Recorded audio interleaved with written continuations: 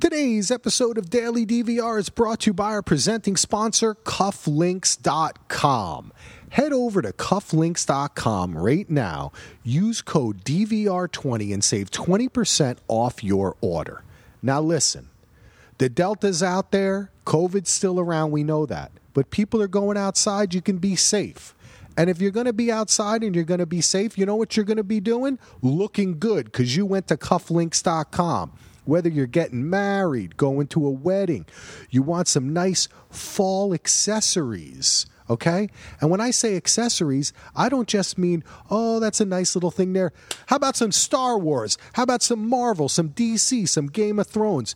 Cufflink has all the greatest high-end accessories that you could want if you want to look good, and they have the fun stuff too. All the stuff that I mentioned. All the geeky stuff that we love. So head over to Cufflinks.com, use code DVR20, save 20% off today. Thank you, Cufflinks. Cufflinks.com. Welcome back to Daily DVR. Does the Mayor of Kingstown. We're here today to talk about episode 5. We're at the halfway point. Its title is Orion, directed by Guy Ferland. He directs 2 episodes this season, and if you check out his IMDb, you'll see that he's directed, I can't even list he's directed like 69 different TV shows. This guy is definitely a professional, and written again by Taylor Sheridan and Hugh Dillon. I am, of course, Axel, and with me is my great friend and brother, Heath. How you doing, buddy? I am doing fantastic. Ordered some pizza, got shot at, went out to dinner, didn't want to eat. Yeah. And looking at Orion. There you go, baby. Well, wait a second. Did you fuck up some crackers on the way or no? Yeah. Did you do that? Excalibur, bitch. You got to fuck up that. Let me tell you, it's so funny because I was just having a conversation with someone where I was like, we got to bring back the word cracker. Like, I think we kind of grew up with it. And I know this generation and our lives have really been about like people being less terrible to each other. Hopefully we try to be less terrible when we can. But I like the word cracker. I think it's very funny. Well, it's great because technically Jeremy Renner's a cracker, but he's calling other people crackers. Yep. And to me, that's, well, I don't have to, I guess, go into, it's more like you live with who you live with and who you trust and who your world revolves around. And it's almost like, it's kind of like, even though he's white, he doesn't act like those, white parents necessarily, from across the other crackers. So you call them cracker. It's just, It's interesting because I think I've done that for myself. I've called someone a cracker. You know what they say? Cracker is a state of mind. That's the way they say it. Cracker is a state of mind. Well, listen, before we get too deep into the show, I want to take one moment just to thank New Orleans Barrister for giving barista. Barista, that's true. A barista. I can't even speak. I'm from Rhode Island. It's a barrister for giving us an amazing review on Apple Podcast. I'm not going to read it because I'm going to encourage all of you to go over and read it. And while you're there, leave your own review. We appreciate it. We know we're getting a good amount of listeners. And, this show is still kind of sneaking low. It hasn't blown up. I think it is. I hope it's going to get a second season. But we appreciate everyone who's with us on this journey and really enjoying it. And New Orleans Barrister, man, thank you so much. What an amazing review, man or woman. Thank you so much. What an amazing review. It felt great to read it. I texted Heath. I was like, check out this awesome review. It made us both feel really amazing. Good. Yeah. So it was just, it was one of those things. Normally, you get reviews, whatever, you take them with a grain of salt, as long as it's constructive criticism, you get people but this review, you could tell time was taken. And it felt like they really appreciated what we do, Yep. and it just like, it was good. I'm sure then we'll get a bad review. Heath, you can't remember, you don't know who Evelyn Foley is, but like, but that's fine. Like, it felt really good. And it was very nice to read. And we really appreciate it. Wow. I was just thinking maybe we'll get a review from DA Evelyn Foley. We'll have to see. Maybe she'll write us a review. I hope so. All right, let's get into this episode. Last week, we had a lot of fun where Heath asked me a bunch of questions about the episode. So this week, I decided I'm going to flip it, and I got like 8 questions to ask Heath. And they're fun ones and good ones, and they get into, without us just recapping what we already saw. But it lets you, remind you we'll remind you of what happened in the show. But before we start, I do want to throw something out, which is that I forgot to say this earlier, and I looked in my notes and saw it, and I was reminded of it again from this episode, which is that we had never talked about that this show is shot in Kingston, not Kingstown, but Kingston, right, without the W, Ontario, which is the hometown, of our co-creator, Hugh Dillon. So I was thinking back on our first episode when I was talking about it, and I was like, I don't think I ever said that, even though it was in my notes. And I just wanted to because I didn't know it. I didn't know it, and I learned something new just now. Yep. So, oh my God, a lot of it is actually shot. Not only is the place we were describing where all the penitentiaries are, that place, Kingston, Ontario in Canada, but Hugh Dillon grew up there. It's a town he was talking about in those interviews we discussed. And they also shoot in and all around the town. So when you're seeing them by the docks, downtown or whatever, that's literally in this dude in the hometown. So it's such a great story. I just wanted to bring it up again. And one of the reasons why is because Bunny's nephew, Sam, is played by Mandela Van Peebles, who is the son of Mario Van Peebles, the grandson of the great Melvin Van Peebles. Wow. And he's half Canadian, and he grew up in Ontario. So there's a connection. There's a lot of hometown stuff. Not only are we seeing all the people that we see from the other Taylor Sheridan shows that we've talked about, but it's cool that Hugh Dillon is kind of bringing some, like his people, his hometown, kind of making that part of the family. And I thought it was pretty awesome I was like, that kid was great. So I had to look up, who is this kid? Turns out he's freaking a 3rd generation Van Peebles, and he's also a rapper too. Yeah, he is. Yeah. No, he was great. I was like that too. And I know, looking at IMDb, trying to get all the character names and stuff, I did notice that it was a Van Peebles was going to be in this show, in the family. I'm like, oh, and then I totally forgot, and I was like, man, this kid's good, and I didn't even dawn on me that was the character. My thing was like, wow, this young actor's going toe to toe with Jeremy Renner, like. It's a big deal. Like when you're a young actor, to get 3 or 4 scenes with, Jeremy Renner, freaking the man, one of the best American actors there is. And to see like a young actor carry his weight, and it makes sense too. He's got the bloodline, which helps. But so it was really refreshing. I love seeing young actors or unknown actors get their break and really take it home. And in this show, you get a lot of maybe names you don't know, but like The Wire, kind of like how The Wire began. And it was a lot of people, we talked about it, unknowns. And then 10 years later, it'll be like, oh, they were, so. Yeah, great casting. It's just, it's like we've talked about on podcasts before. When you have these casting agents and you have people and you have these connections, they grow. It's like you've said, whenever you go on an audition, one of the most important parts is that the casting director is seeing you, not, You know what I mean? Like, you're getting seen by people who cast other things too, so they remember you. I think that's, and what I thought was awesome was I didn't say to myself, hey, that dude looks like Mario Van Peebles, that kid. No, I said, holy cow, that kid's Sam.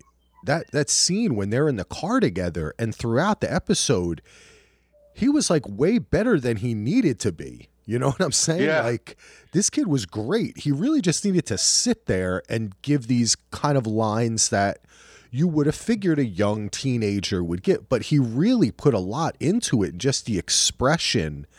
And those little subtleties. Yeah. Those little subtleties that Renner does, like, even, you know, when he's talking to Bunny and he goes, you know, he takes a moment, he's like touches his nose or something and takes a breath. Like, the kid, like, did the same thing.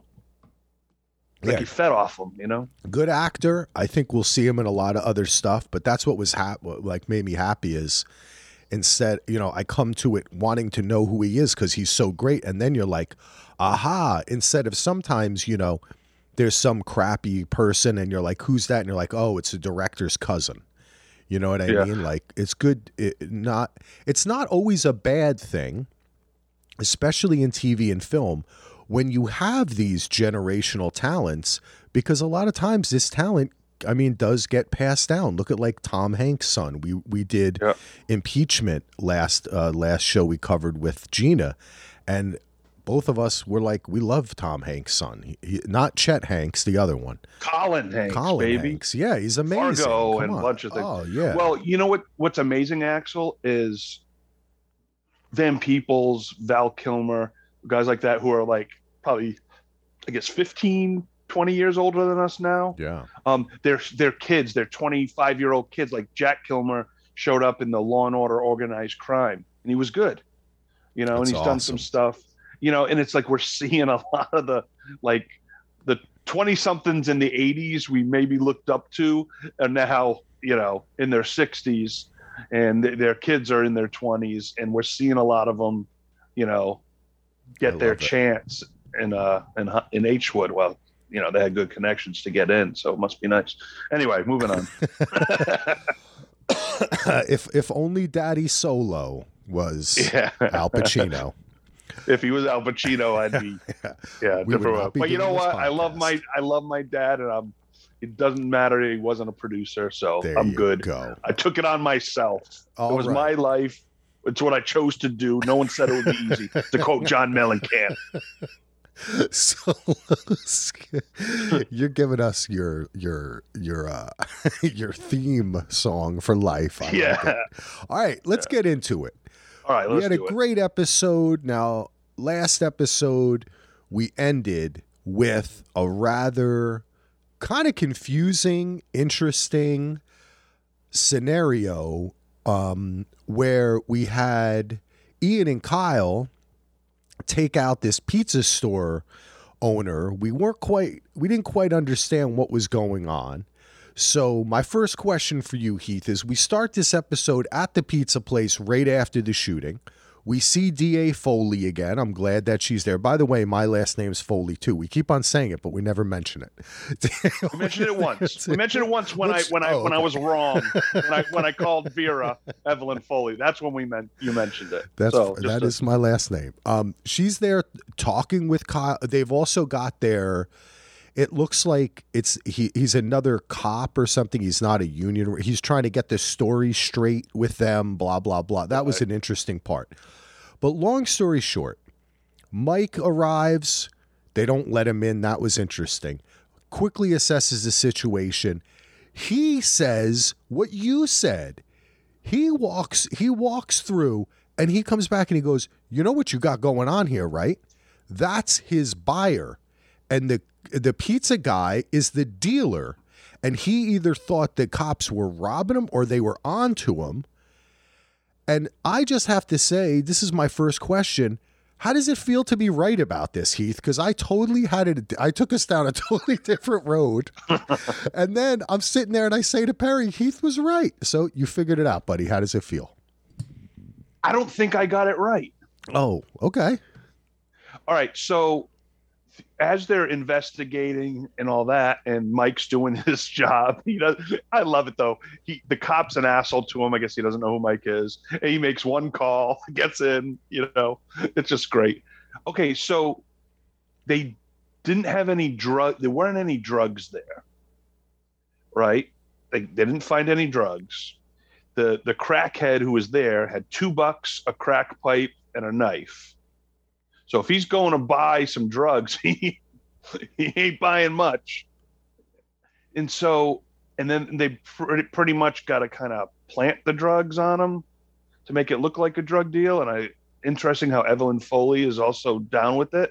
So was it really a drug deal? I know his jacket had he was arrested 3 times for dealing drugs, but was it just the fact that this guy, the pizza guy, maybe he was hopped up on whatever, and he saw some guy coming with a gun, so he started firing? Maybe it wasn't a drug deal. Maybe it was just them overthinking it. Interesting. More, yeah. So I think I was wrong. Okay, that's why I want to ask too, because we never see it happen, right? Like she says, check the car, don't take the body out, check the guy. He says, look around, you'll find the drug. We never see them find any. Nope. Right? And we also interestingly hear one of the cops lying to the crackhead guy, saying to him, we have your prints on the murder weapon. Yeah. Right? So it just what it was like. I didn't really know what to take, except that it basically showed me that like every police situation in this city is like a question of how they're going to spin it rather than how they're going to tell the truth. Excuse me. Right. That's what it seems to me. Like, it just last week, the way it was working out, because the pizza guy was so nervous, and you have looks like a crackhead waiting to buy. Yeah. Like, that's why to me it felt like a drug deal. But I don't know. If there's no drugs there to get, then how could it be a drug deal unless the stash is somewhere else? Maybe it's outside in the garbage and they go get it. It's possible he didn't have it on his person. I think this is going to be my hope would be that we return to this next episode, another episode, because I think it's good. I still believe that it is thematically, story-wise connected to Kyle's decision of whether to leave the town or not. You know what I mean? I think that it's going to be rolled into that with his wife pregnant, this situation here. Perhaps it'll cause a schism between him and Ian, something of that nature, which could involve Mike then too. So I don't think we've seen the last of this situation, but I thought overall it seemed as though, okay, Mike figured it out, but then you're right. They never found anything. We never saw what happened. And it also really seemed like even Foley was like, oh, that's what you're going with, huh? Yeah. Like everyone, it was a question of whether we thought Mike really believed that or whether this provided a convenient alibi for his brother and Ian. Right. And that's what it felt like, because even Evelyn's like, illuminate me, like, tell me what I should know. And he even tells Steve, the detective, hey, go question him about this and this, and which he didn't even know. Like, it's like Mike came in, he's like Ray Donovan. He just comes in and just fixes things and and spins the narrative. And another note, the guy who was questioning our boys, he, long time character actor. He was the Smoking Man's son in the X-Files. Just nice. I love that. He's been in a lot of stuff. Another good, quick character actor. Like he really got pissed off. He's like, I'm trying to help you guys. Yeah, like at first you're like, okay, this guy's gonna be the dick, but no. Yeah. Then he's like, I'm trying to make sure they get their story straight. Yeah, and then he's like, but you're doing it in front of the DA. Like, why are you doing it in front of the DA? But it just showed, like, I think that's why I think overall that whole situation, that whole crime scene was it's obviously that the specifics of the story are going to have something, that we're going to see what happens, and it's going to have an influence on our direct plot. But I think overall the whole scene just spoke to me about how the truth is kind of decided on the fly here. And it's weird too, because Ian and Kyle didn't do anything wrong. The guy did start shooting at them. Yeah, the only thing is that they didn't identify themselves as cops. That's true. They didn't identify themselves as cops, but he was standing. I mean, he's got a suit on. You know what I mean? Yeah, it's like, I know. I don't know.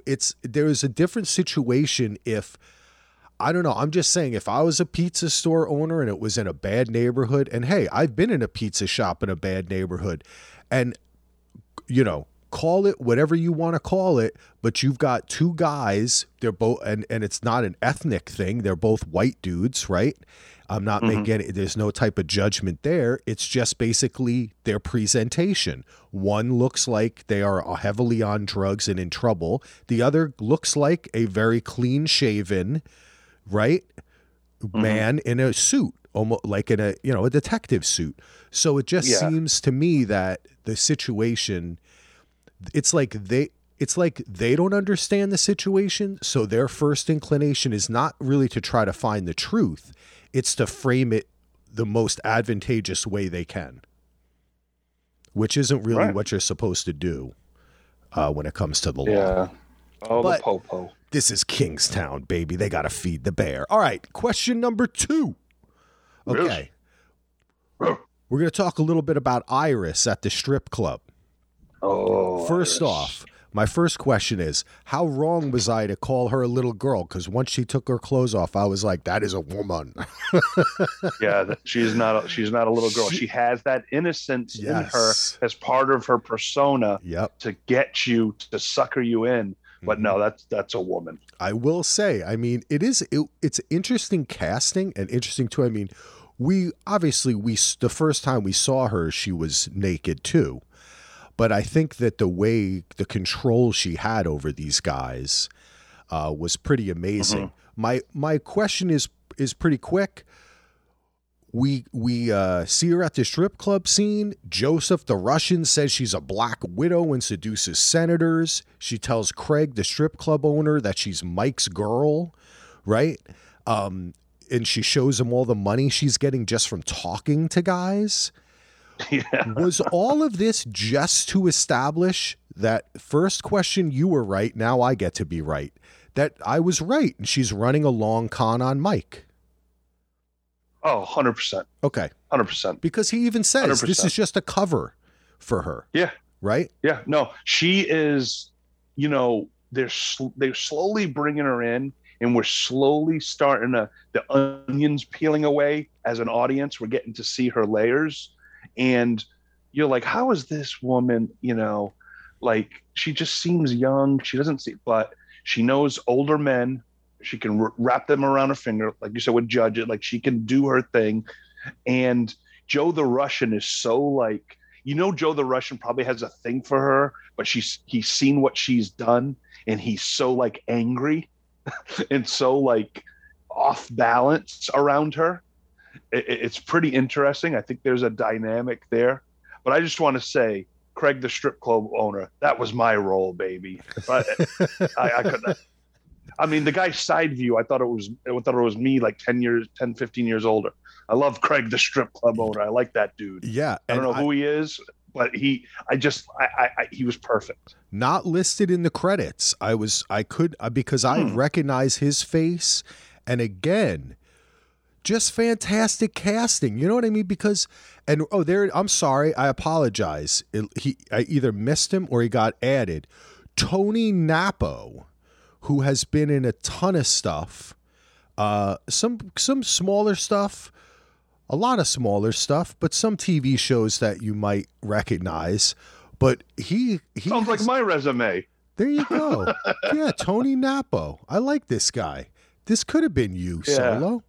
I know. He was just in a Hallmark channel, a very royal Christmas. Oh, there you go.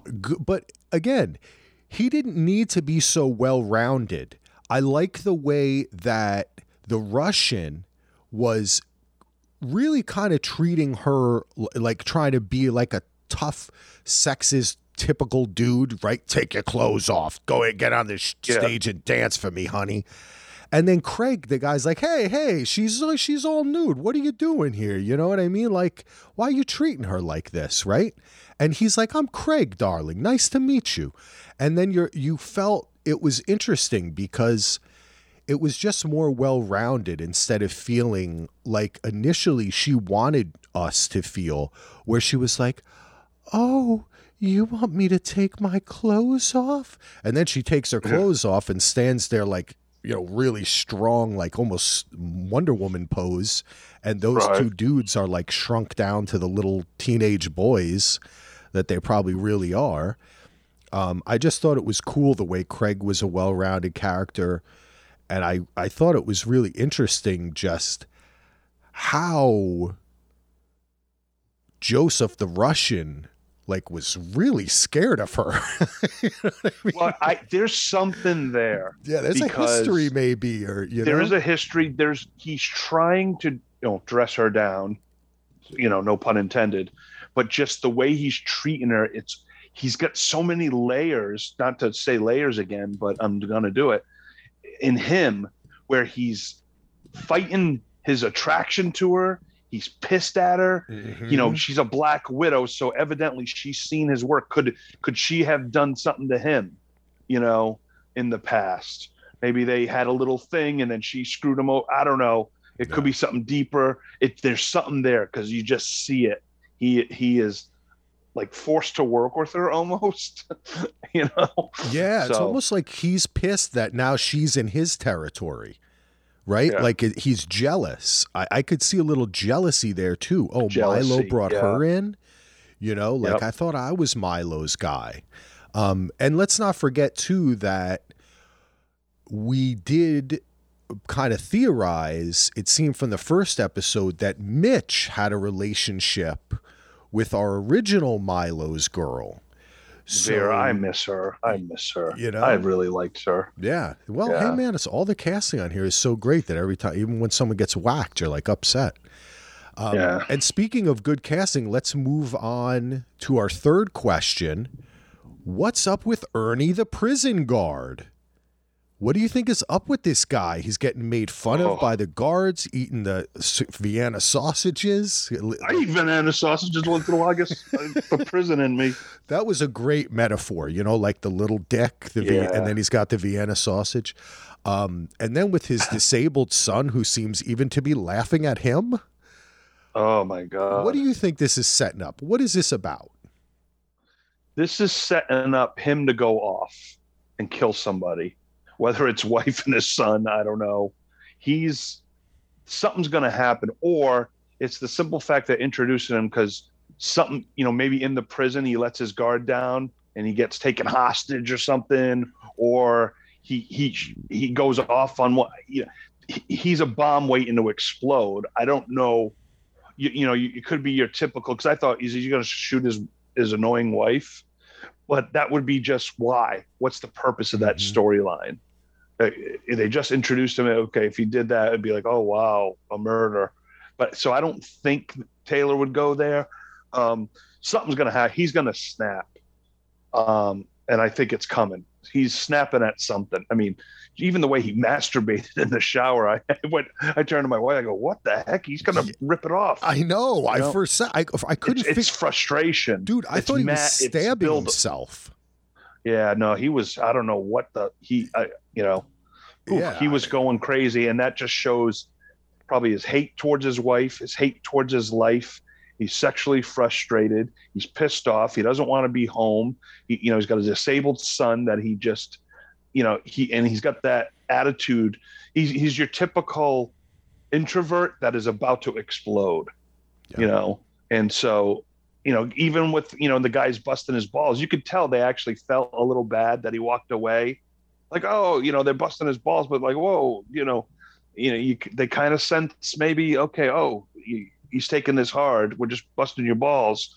But no one really cares like really what's going on with him. His balls are busted so much you can't bust them anymore, I think, man. No, he's got to get freaking, crazy in the prison shower at home. I mean, like, God. It was Jesus. I said to Karen, when that came on, I said, what the hell's happening right now? She started laughing. And I was like, oh my God, he's jerking off. I thought he was stabbing himself. Okay, let me tell you what I think. I totally agree with you. Everything you said. I'm just going to link in P-Dog here because we had a series of scenes where P-Dog, who seemed to be like the leader of the Muslims inside the prison, right? The black Muslims inside the prison. And we saw him get maced and beat up with his friend when they were trying to cook some ramen. And then he was in the shower. And this episode, we see him fed shit by the guard. Ugh. And then the guard says, give me back the bowl. Like, come on, just disgusting shit. This episode, I mean, we'll get to the dog stuff at the end, and his name is P-Dog, right? But then they do that thing with Carlos. I think, I think there's somehow these two are going to meet. Whether it's P-Dog fucking Ernie up, Ernie fucking P-Dog up, maybe it starts a prison riot, because, again, in this episode, Mike lies to Bunny. And he's like, I don't have control of that. The guards did that.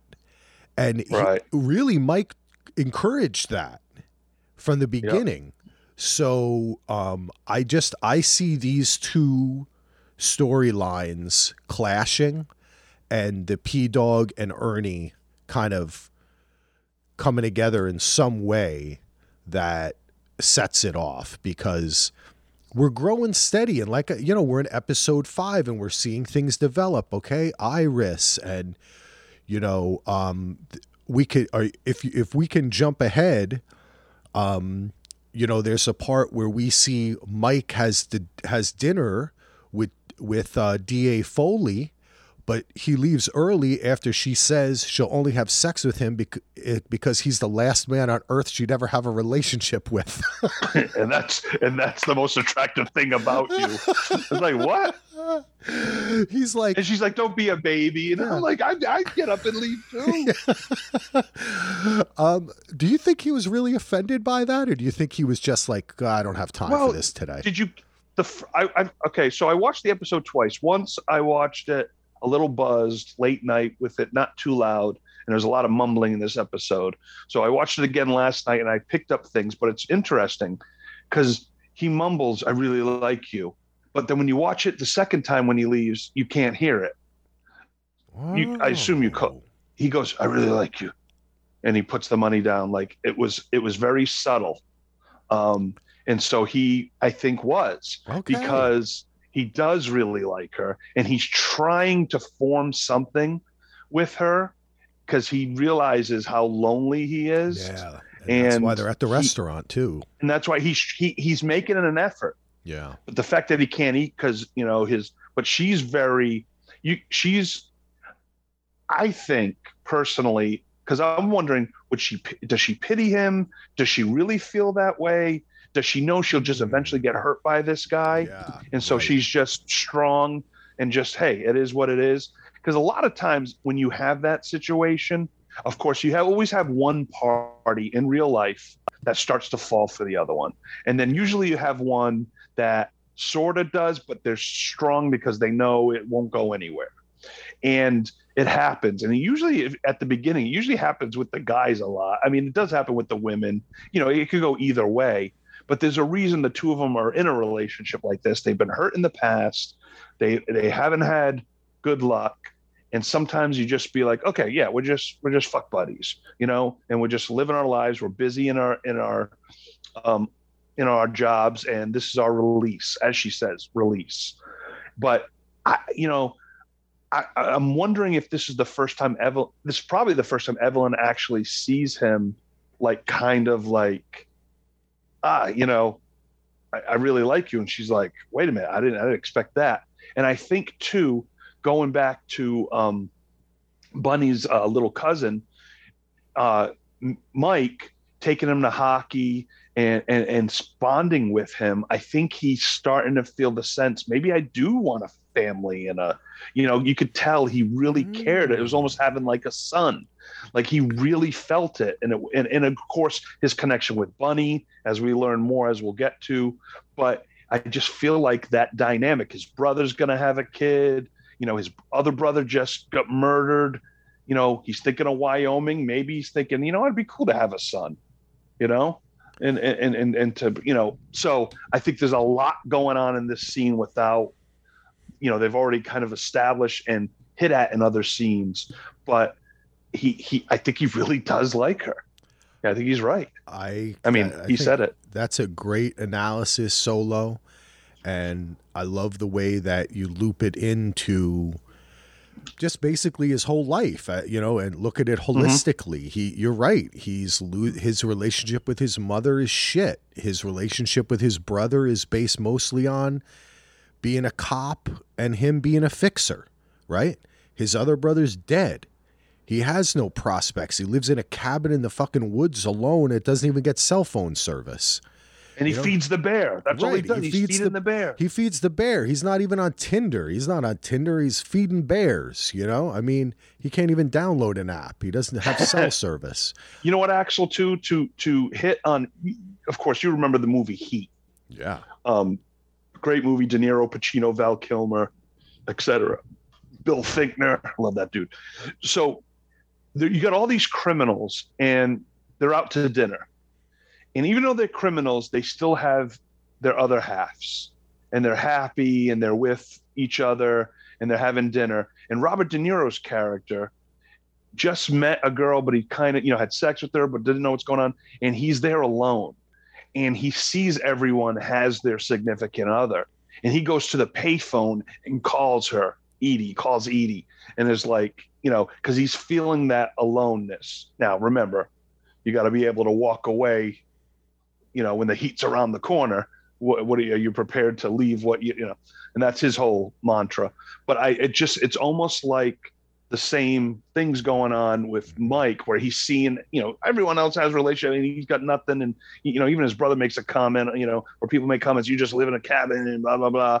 And it's like, so that whole thing comes full circle where, we need love and companionship, no matter how hard we think we are. Definitely. No pun intended, again. I think you really put it succinctly, even down to the relationship thing, because I was going to say to you, I know I've been in relationship where, or say it's like your friends, right? And you're kind of fooling around, and then one person's like, yeah, this is, like the girl says, I'm so glad that we're not in a relationship and we can just do this. And then you kind of look at her and be like, actually, I kind of want to be in a relationship. And then she's like, you know what? So do I. I'm like, why? I don't know why I said that. I just said that because I was scared that you know what I mean? Yeah. I wanted to be the first one to put my defense up, and I was in one of those big time. Yeah. Oh. And it's happened to me. You know what I mean? So luckily in my case, it was, we both very quickly said, why did we both say that? Well, we were both scared, and it made us even more happy that we could let our guards down, But I think in this situation, you don't get that. I agree. I think my question, I mean, we don't know if she really likes him. We have no idea. There's such little interaction, Right. But I do think that maybe what this is doing as well is opening up a space for Iris to provide that for him, right? We're talking about how he wants a son, he wants a friend, he wants a brother, he doesn't have a mother. Hey, there's a girl in the city, a woman in the city who already has sworn her heart to him, and he doesn't even know it. No. Even Craig, the strip club owner, was taken aback. You're not his type. You're not his type. Well, she's like, I'll be his type. So yeah, I think it is definitely we're set. We're still, this is the long con. The show is in on the long con with Iris, and they're bringing us into it too. They're wrapping us around their finger and getting us ready for that all to go down. That was a good one. Okay, yeah, that dinner. It was a nice restaurant too. Let's talk about Mike taking Bunny's nephew Sam to the hockey game. We've talked about Sam already. Great actor. I mean, it's a pretty, I don't know if anything like new or revelatory so much came of this. I mean, I figured that Mike would stand up for this kid because it's Bunny's nephew, you know, and he does what, and little cousin. He says little cousin. Oh, I'm sorry, cousin. I apologize. You know what's funny? You know what's funny? Yeah, you know what's funny? I wrote down nephew, and then when I heard him say little cousin, I scratched it out. That's the only reason I know, because I assumed it was nephew too. Yeah, I don't know. That's weird. Maybe that's interesting. Maybe Mike said it as a joke or something, and he said your nephew, and he's like, it's my cousin. I don't know. I'll have to check that. We got to investigate that. We'll have to investigate that. I'm going to get Hugh Dillon on it. We'll do a whole episode just about that. Was it his cousin or his nephew? But anyway, we see what happens. These redneck crackers are they're drinking. They keep on making a nice shot of the beer in his hand, and Mike's looking at it. You know, he knows what's happening. And they get into the big fight, and it's pretty hilarious way he jumps on the ice and he's swinging the hockey stick around. Oh my God. It was like, man, Hawkeye doesn't, he would swing that a little better, but yeah, it was just, I can't remember fun. What, I can't. There is another famous film or television. I can't remember what it is. When someone jumps down onto the ice and grabs a hockey stick and is just wildly swinging it, and it was a funny part. I can't.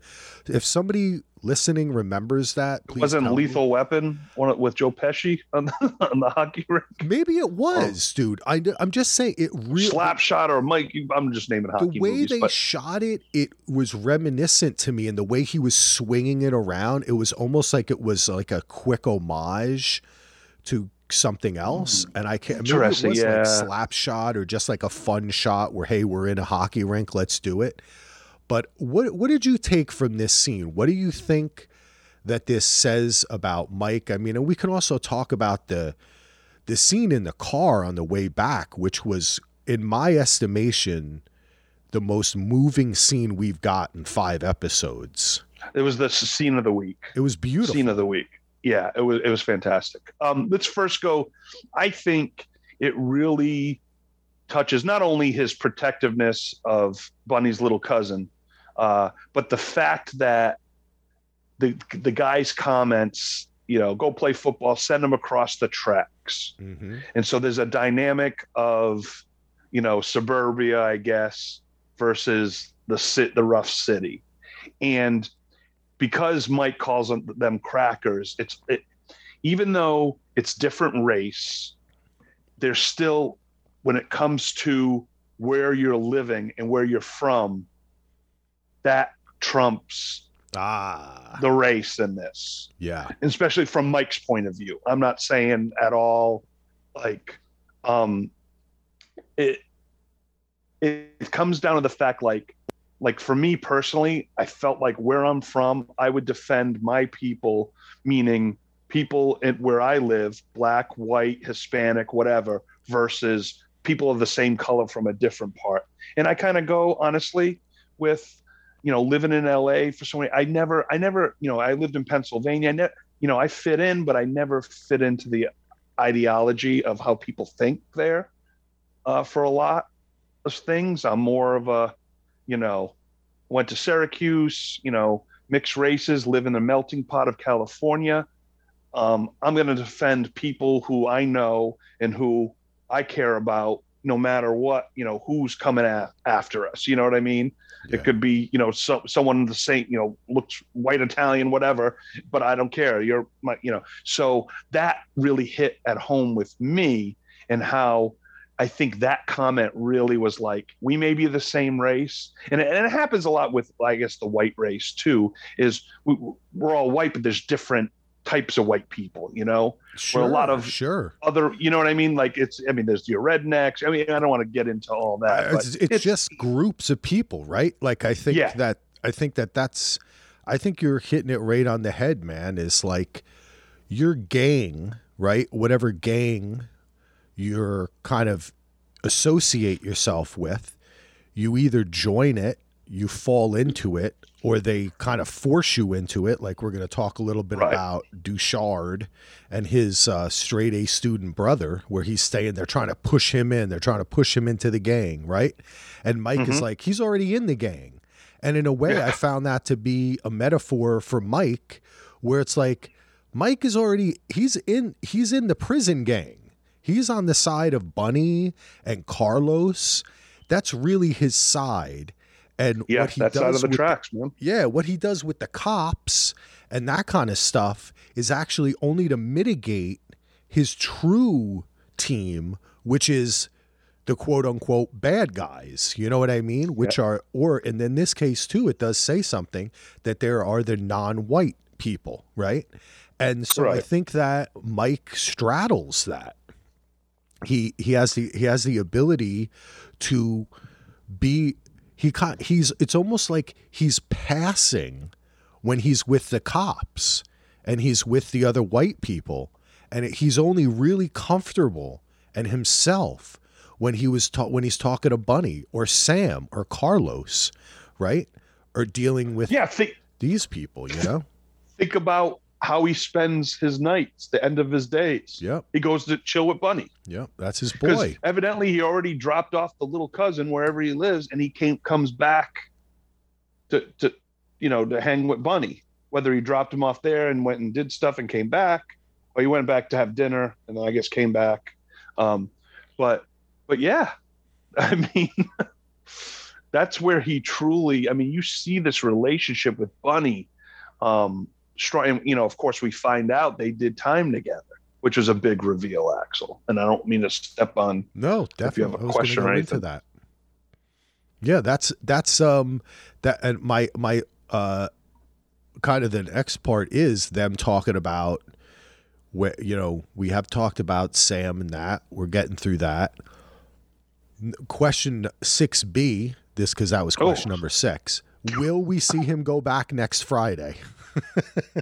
You know what? Oh my God, we think alike. I was thinking that he's going next Friday, and then I'm thinking, are they just going to do the show not on Fridays? Like we're not going to see Fridays because we're not going to see him. Now I'd like to see him go back with a bunch of Irish pipe, whatever, mobsters. Are just a whole different group. You know what I mean? He's got like one person from the strip club, one person from Carlos gang, a prison guard. Yeah. He just brings like a whole different, like a whole group of people. I don't know that we'll see that. That was pretty cool. No, I think it might be. Yeah, we could. If I don't think so, there is a chance, but I think we got it, and I think we know where he's going Friday nights now. Yeah. And he's going to do his best to help him get out of. I love how it's like, I want to play for the Red Wings. Well, you're not getting out of Detroit. You're not getting out to go play in Tampa Bay. That's getting out. I know. And that's what I mean. It was such an interesting thing. And then the kid's like, Tampa Bay. And the car trip back, which we mentioned, but I'd like to discuss. It's just so moving the way that just Mike saying, I do what I say I'm going to do. I'm going to be there for you. And the kid is just so shocked, Right. Like he's so shocked that not only did Mike stand up for him, but that he's like, no, you don't understand. I'm in it for real now. Like I'm going to follow through. And for obviously in a kid in the situation that he's in, being Bunny's little cousin, he probably hasn't had too many people who follow through with their word, Oh, and no. He even talks about like he was a punching bag. Yeah. Growing up, He could. I'm sorry, I didn't mean to cut you off. No, you're absolutely right. Thank you for reminding me that. I think it was just really so moving, and I hope we see Sam again. I hope this isn't a one-time thing. Maybe we don't need to see him go back next Friday, but I would like to see him develop some kind of relationship with him. I'd like to see more between these characters. So his name wasn't Hakeem, it's Sam? That's what I have, Sam. Okay. I wrote down Hakeem. I don't know. Maybe I was wrong. He's called Sam in the credits too. Yeah. Oh, okay. I don't. But maybe it's the mumbling sometimes gets me. I can I hear things that I don't. Vera. Oh no, Mira. there was a kid Hakeem in the show, but that was somebody different. Oh, was it? Okay. Sorry about that. Yeah. Oh, maybe that's, you know what? Is that Tashard's little brother? Is that Hakeem? Maybe. Okay.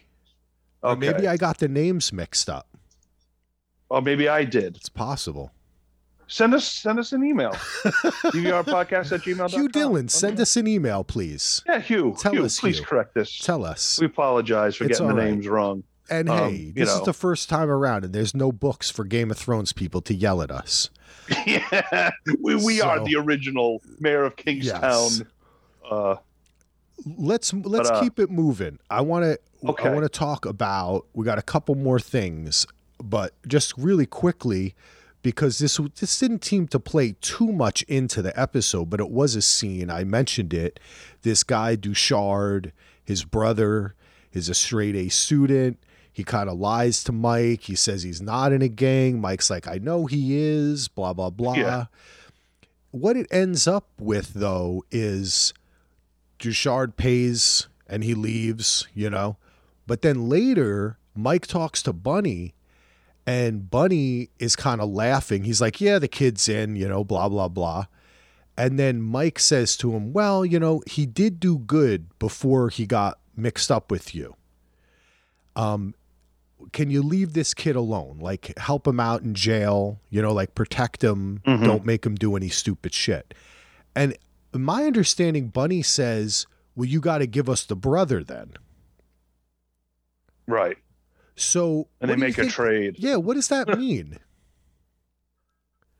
There's something, I know Bunny doesn't like the brother. Tashard or Rashard. Yeah, he doesn't like. There's something. He doesn't like him because he's something up with him where he either double cross. He mentions something quick, and I apologize for not remembering it, but it pretty much he doesn't like the brother. Let's put it that way. And so, and Mike's like, I don't care about him. I care about the little brother or little cousin. Call me nephews and cousins. Sorry, but so. That's all Mike cares about. He got paid. He doesn't care what happens to him. He got paid. And so I guess, it's another bartering thing. It's another trade. And it's just that there's a lot of trades going on. Kind of lied to him, misrepresented him. So he was kind of like, fine, do what you want with Duchard. I just wonder, it was so quick to me. Yeah. Is this going to come back to haunt Mike? Like, he's quickly making a deal that he thinks he's doing something good, but he doesn't know. Does he know about Duchard? Does he have kids? Does he have a wife? Does he have people? Yeah.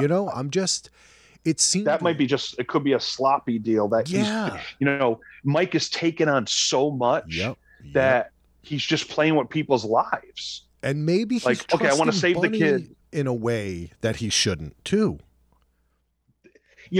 As close as they are and as a tight of a bond they have, when it comes to business, it's still business, and they both lie to each other. I mean, you know what I mean? True. Like, sorry, I got the police of Kingstown coming after me. Ian's coming to visit you. Ian, we were talking buddy. Too much. Don't pick me up. Don't pick me up on that warrant. I don't want to. Anyway, so I think it's so loosey goosey, but it can't all work out. We needed Mike and Mitch. Even Bunny talks about how he misses them and pours one down for his dead homie. That's pours true. one out. A 40. And 40. I was like, I actually was like, oh shit, I should go buy one. I love 40s. It's been a while, but it just, that's a great point, Axel, because they're going back and forth doing their things, but he's just ready to sell this guy out, and that can't be good business. Yeah. That's what I think, and that, because we don't know, like you said, we don't know how connected he is. Does he have that one bad apple that has his back, that's going to go after him, who doesn't care about the McCluskeys? And that's his client too, Solo. That's that's a part of it too, is like that Duchard paid him to help his little brother, and the way he's helping him is by selling out Duchard to Bunny. And I think that there's these, you get these little quick scenes that I think are going to come back around. We've already seen some of them come back around. And I just think that's one we got to keep in mind. Another one, before we talk about dog nuts, is the guy from the DA's office comes in. Mike says, "You know who I am?" And Mike says, "I know." Well, who does you he? are. He works at it because I know Evelyn recommended the client. I got a client for you. He also works in the DA's office. Yes. Oh, okay. Yep. He definitely, that guy works in the DA's office because that's what Rebecca says. The DA sent someone down to talk to you. And, okay. Yeah. For a second, you think, "Oh, wait, is this about the pizza thing?" No, it's some different dude who wants Mike to find out where his dead daughter's body is, because she was killed by James Parker, a badass serial killer that's in the prison. And he wants the case to be reopened so this guy Parker does not get executed, because he wants him to suffer alive, not be killed. So Mike asks, I think he talks to Bunny about it. He talks to somebody else about it, just asks a little questions here and there.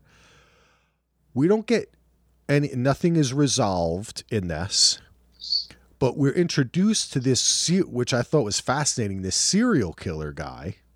Yeah. Who I believe was actually mentioned one time before. Maybe I'm wrong about that, but I remember the name James Parker, like serial You're killer. thinking Larry H. Parker, the lawyer that's always on the commercials. Oh, maybe in Southern California. There's Larry H. Parker, attorney. Yeah. I just realized, and that's why I threw a little mean Southern Jacoby California. and Myers? Is it not the funniest thing ever that there's a football player called Jacoby Myers? I can't even get over it. Anyway, did you have any thoughts of? I don't have too many thoughts. I think they're setting us up for something. I don't know. Like, it just seems weird to me. You got P-Dog. You've got what's his name? Ernie, the guard. You've got this James Parker, this serial killer. It's just these kind of disparate like things kind of floating that we saw in this episode that we're not getting. Nothing was resolved, but that was started. Okay. And it's just interesting.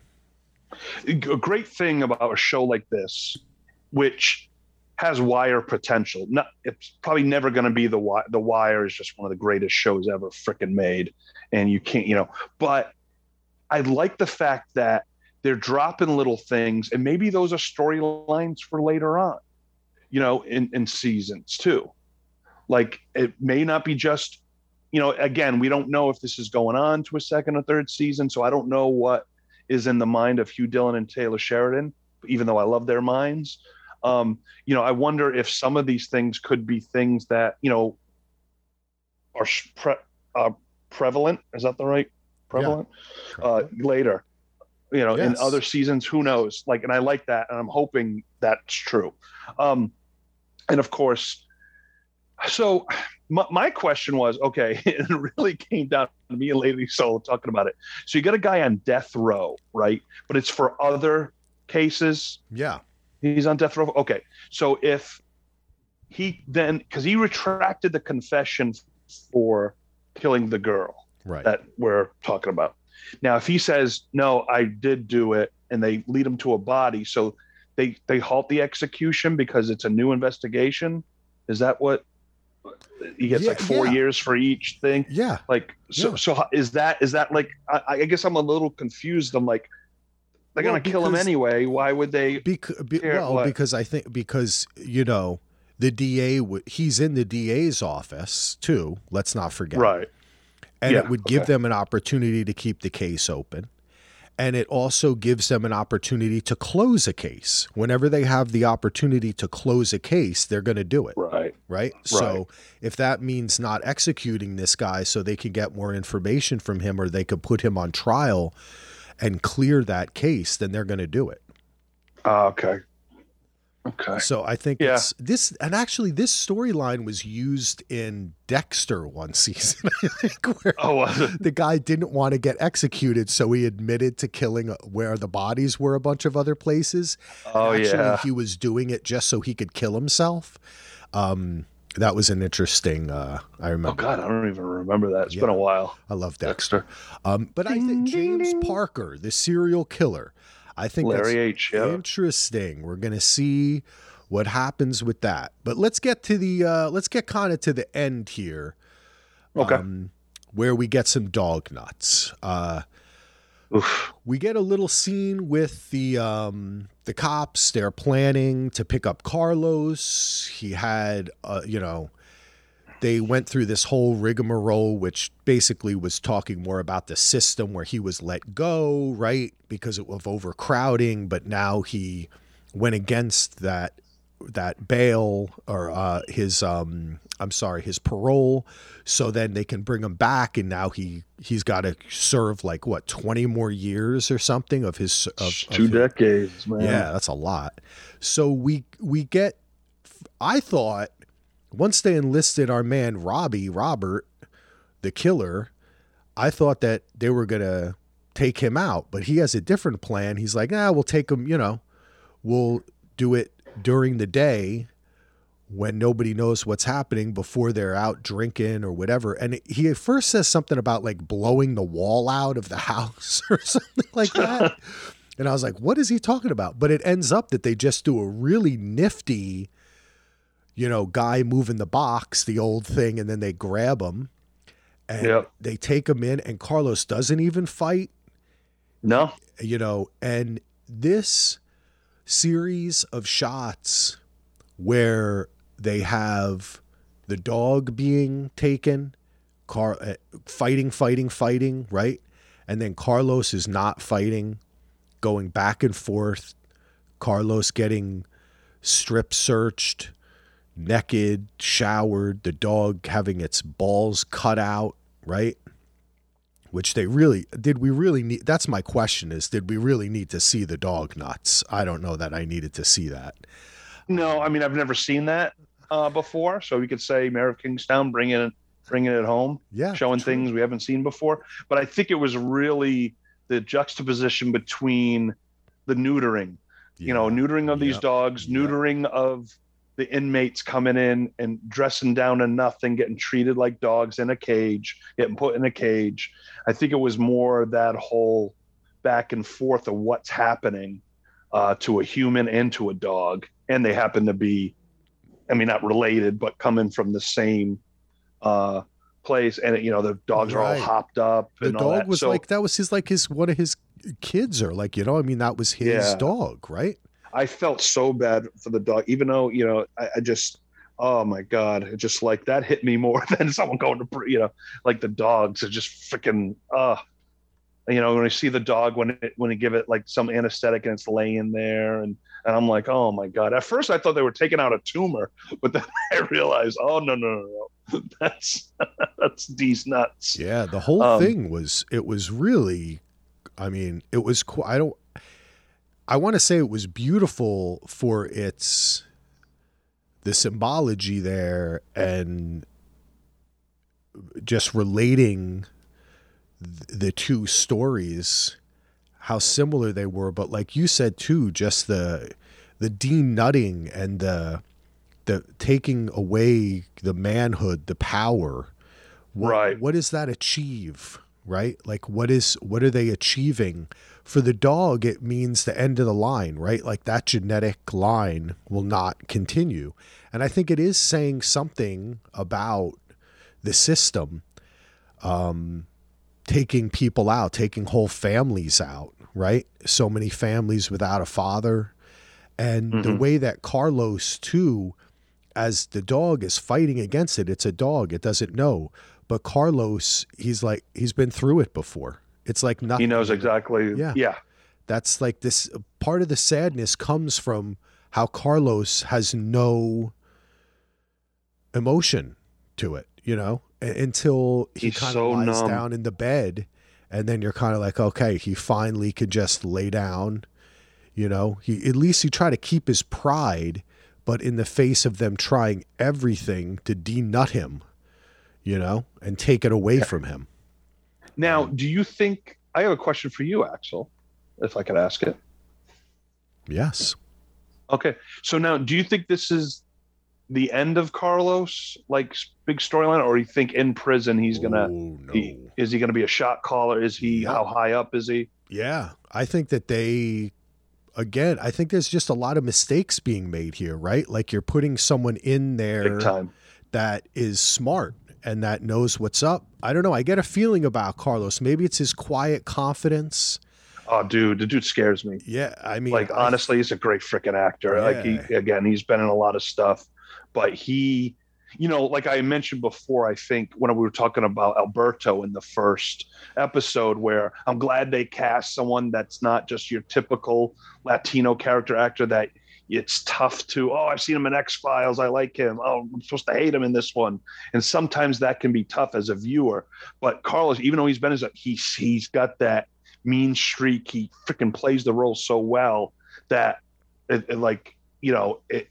dude scares me the most out of anyone. He's the one I'd be worried about. Yeah, they're showing teasers of Milo looking at newspapers that don't seem to be relevant right now. We don't know if it's a flashback or what, but and then this week, we get a teaser of the continuation of the shootout.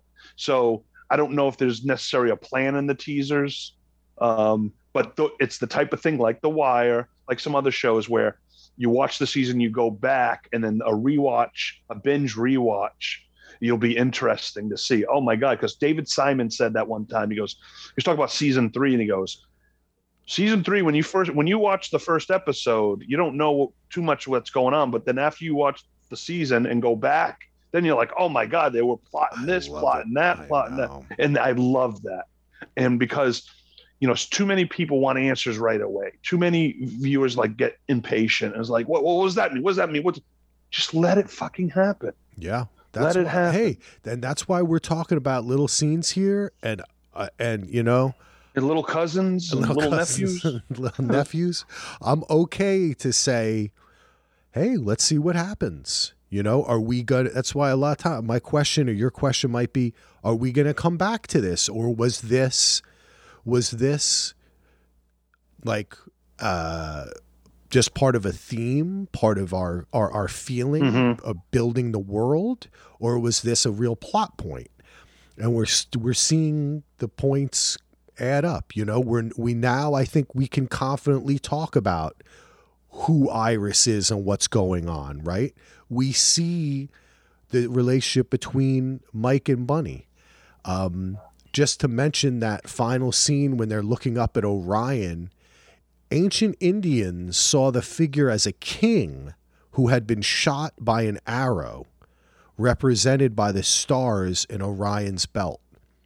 So I looked up. Diane Miriam over here giving me knowledge. Who was not in this episode, by the way. Who was not? No. But I thought that, to me, there's many different interpretations of Orion's belt. You can look it up, Wikipedia, what have you, many articles. I went down a little rabbit hole. But the one that I found that to be the most interesting, also because I think, as we talked about, Taylor Sheridan seems to have a connection to Native Americans and is very enamored with the culture, different cultures.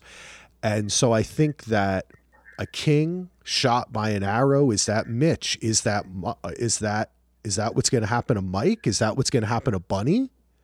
Is the king going to be shot? So well, I'm sorry, continue, and then I gotta. No, that's it. That's all I had.